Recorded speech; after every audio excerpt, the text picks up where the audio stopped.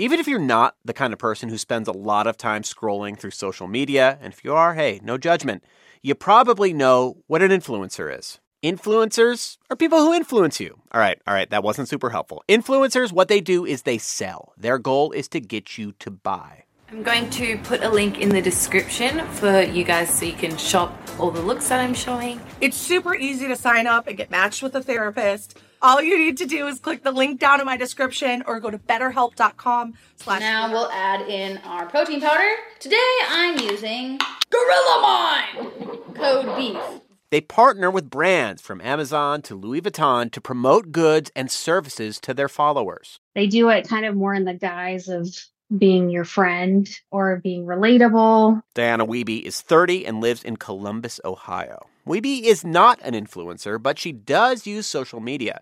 And she says even though she knows how influencers work to convince their followers to buy, it is a lure that is hard to escape. For me, I got influenced mostly by like skincare stuff. And I'd watch an influencer and I'd be like, okay, yeah, this worked for them. I trust their opinion. Add to cart. I started to really realize how much I was spending because of being influenced by someone on TikTok. And Wiebe then noticed the trend of come shopping with me videos popping up on TikTok. People rolling through Dollar Tree or Target or Costco, pretty much any kind of big retail store, filling their carts with candy and clothing and cute little bowls for your ramen noodles and new makeup and, yes, Stanley cups. Really anything and everything. Come with me to fuel my unhealthy Sephora addiction. Come shopping with me at TJ Maxx. It's been way too long. Let's go shopping at Five Below. I heard that they have a lot of... And I just kept seeing stuff where I was like, this is garbage. Like, why is this person buying this? So Wiebe started to post videos on her own TikTok account. It's called depression.gov, calling out, well, the garbage. Wiebe's videos don't influence, they de-influence. Garbage. Who needs that? Did you even try this on? More garbage that's going to be out of style in like a year. The trend of de-influencing emerged over the past few years, and the hashtag on TikTok has 1.4 billion views now.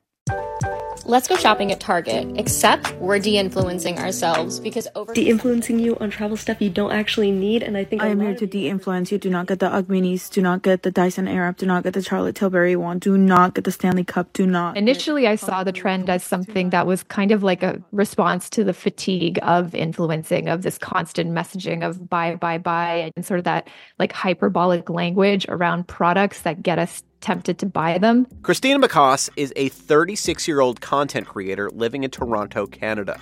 Even before the term de-influencing trended, McCoss was encouraging her followers to buy less and make more mindful purchases. McCoss says she is a former shopaholic who had over $120,000 of student loan debt at one point, so she is totally here for the de-influencing trend. It was sort of a refreshing take to see this thing didn't change my life. This thing didn't work the way it was supposed to. It didn't live up to the hype.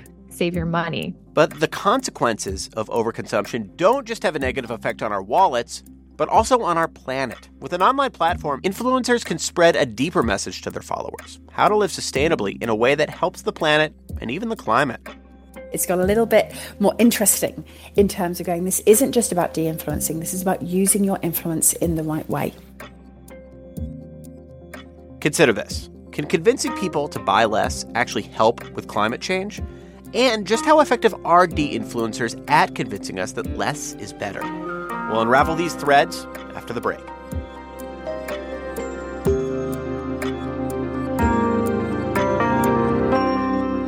From NPR, I'm Scott Detrow. It's Sunday, February 25th. This message comes from NPR sponsor, the Capital One Venture X Card. Earn unlimited 2x miles on everything you buy. Plus, get access to a $300 annual credit for bookings through Capital One Travel. What's in your wallet? Terms apply. Details at CapitalOne.com. This message comes from NPR sponsor, Stearns & Foster. To Stearns & Foster, your comfort is their everything. So they've made a mattress that's irresistible inside and out. Every Stearns & Foster mattress is handcrafted. Every stitch, every layer uses the finest materials, like indulgent memory foam and ultra-conforming IntelliCoils for the coziness you want with the support you need. Timeless quality for your most comfortable sleep. Stearns & Foster, what comfort should be. More at stearnsandfoster.com. Support for this podcast and the following message come from Integrative Therapeutics, with vitamins and supplements previously available only through practitioners, including Cortisol Manager. Unlock your best self with clinician-curated supplements from Integrative Therapeutics, now on Amazon. It's Consider This from NPR. And before we get into the role that de-influencers play in addressing climate change, let's back up a bit.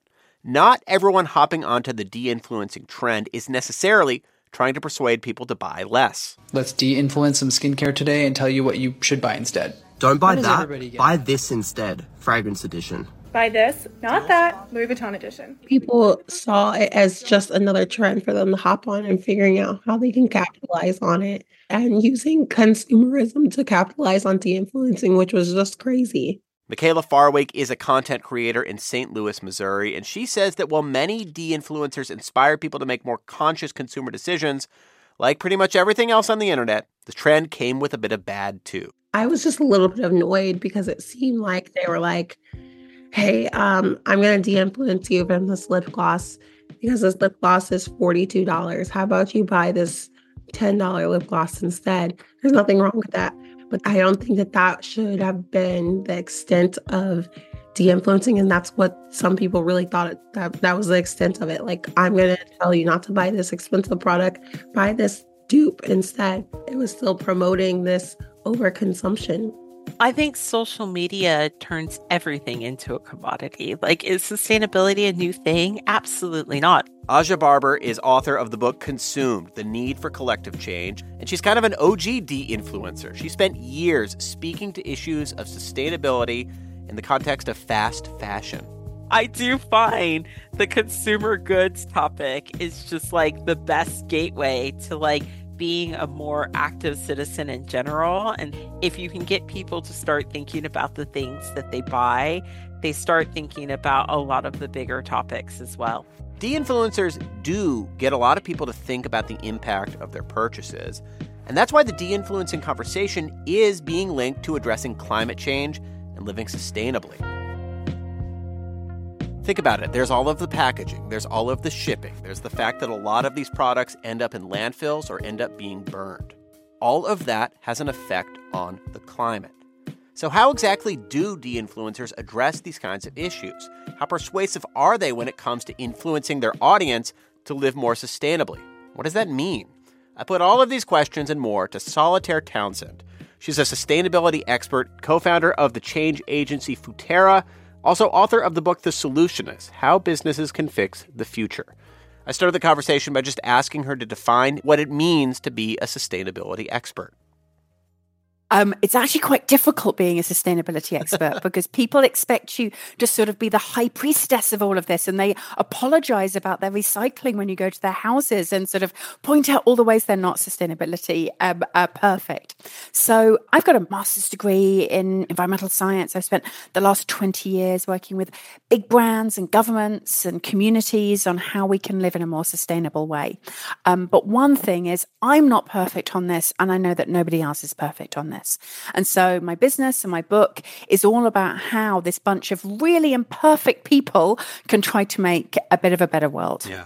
So many things on social media are just sped up and more intense versions of what's happening in real life, right? And certainly the consumption on social media is that, because you can see somebody try to sell you something and it's just one or two clicks away, it's on its way to your house.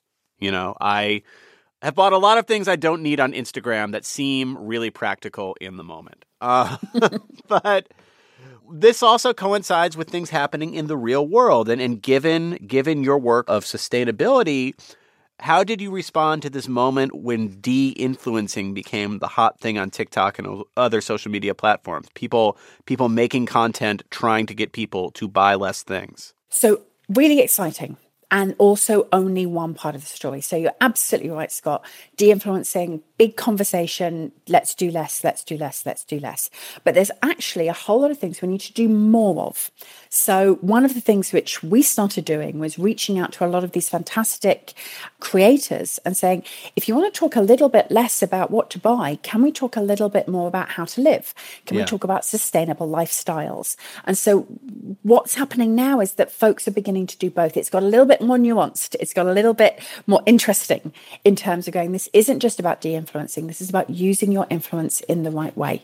And what are some ways that what's going on in de-influencing ties into big questions about climate and how to live more sustainably for the climate? So for many of us, we've known for a really long time that, we've got to do our recycling. Maybe we've got to be a bit more careful with energy, about how we travel, about how we eat. But the science, right up until recently, wasn't backing that.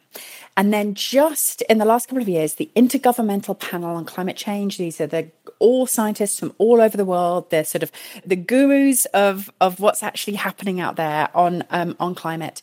They included a chapter in the most recent report on socio-cultural and behavior change. In short, that means that what all of us people, what all of us consumers, what all of us normal folks can do is we can make a real difference on climate change. And they identified a whole set of behaviors which, if done at scale, if most of us did them, would save 5% of demand-side carbon. Now, that doesn't sound like very much, 5%, until you realize that the entire airline industry is only 2.5%. So this is now huge. We've all got a role. And in that report, they mentioned influencers. They actually talked about the role of influencers and media in helping all of us to try to make some of these changes. And I understand Futera has done research on the effect that influencers and content creators can have here. Can you tell us what specifically you found? Absolutely. So working with various other partners, we were like, well, let's actually ask some creators what they think about some of this. And vast majority of social media creators, like these folks that you watch online who are talking about shopping, who are talking about makeup, who are talking about food, who are talking about their kids, 76% of them really want to talk about sustainability more in their content. And over 96% of them say that when they do talk about this, that they get really positive engagement, that most of us who are following them really want them to help us with this. They want us to show them what to do. We want them to model these behaviors, but they actually feel discouraged from sharing this stuff because of fear of greenwashing. Can you explain to people who might not be as familiar with the term what you mean when you're talking about greenwashing? Greenwashing is when you take a dirty product or you take something which isn't very sustainable and you paint it green. You basically overemphasize or mislead by talking about something being sustainable when it's not, or when it's not quite as sustainable as you're saying. There's new rules about greenwashing, the FTC here in the US, saying that brands have to be really careful about how they talk about saying something's natural, saying something's green, saying something's eco-friendly, and they have to be able to prove that it is. When you look at a lot of steps that people can take when it comes to climate, there's a criticism that there's steps that are a lot easier to take if you're more well off, right? It's expensive to put solar panels on your house. It's expensive to buy an electric car. What do you make of that criticism when it comes to the area that we're talking about here? People offering you more sustainable products on the internet or arguing about ways that you can change your online shopping habits on TikTok to be more sustainable. I think there's a bit of a danger that lots of people are trying to sell us ways to save ourselves from out of sustainability. You can't buy your way out of sustainability alone. Of course, we need to change our purchasing habits. But one of the things which we saw within the de-influencing trend was people saying, hey, yeah, consumption is bad. Buy this product instead. And there's a bit of an irony within that. So we've got to be really careful of the fact that actually sustainability doesn't just become an additional consumption trend where we're buying everything which we're already buying and now we're buying more sustainable products on top. What you want to do is you want to try to swap things out. So find a sustainable version of what you've already got. Swaps rather than additional purchases. Because I don't want folks to lose money trying to be sustainable. You shouldn't have to do that, not least because so many of the things which we need to do for sustainability, insulation, changing how we travel, changing our diet, they should actually save you money instead of being additional purchases. Yeah. Do you see any downsides here when we're talking about this de-influencing trend? I think the downside I see is trend. Trend. This is a long-term change that we need to make to how our systems work and how we behave. But this is most definitely not a trend. And I think that's one of the things which we've got to be really careful on in social media, is that this is a long-term support. And that's one of the things the creators can really, really do, is to do this consistently over time until it's part of their lifestyles and helping it to be part of ours, which, we all know that the habits can take a long time to change. Yeah. They don't change in a trend. Now, that's what I'm so excited about. It's why I don't want to see this as a trend. I actually want to see de-influencing becoming sustainable living. That was sustainability expert Solitaire Townsend. The reporting you heard throughout this episode was done by Brianna Scott, who also produced it. It was edited by Jeanette Woods. Our executive producer is Sam Yanigan.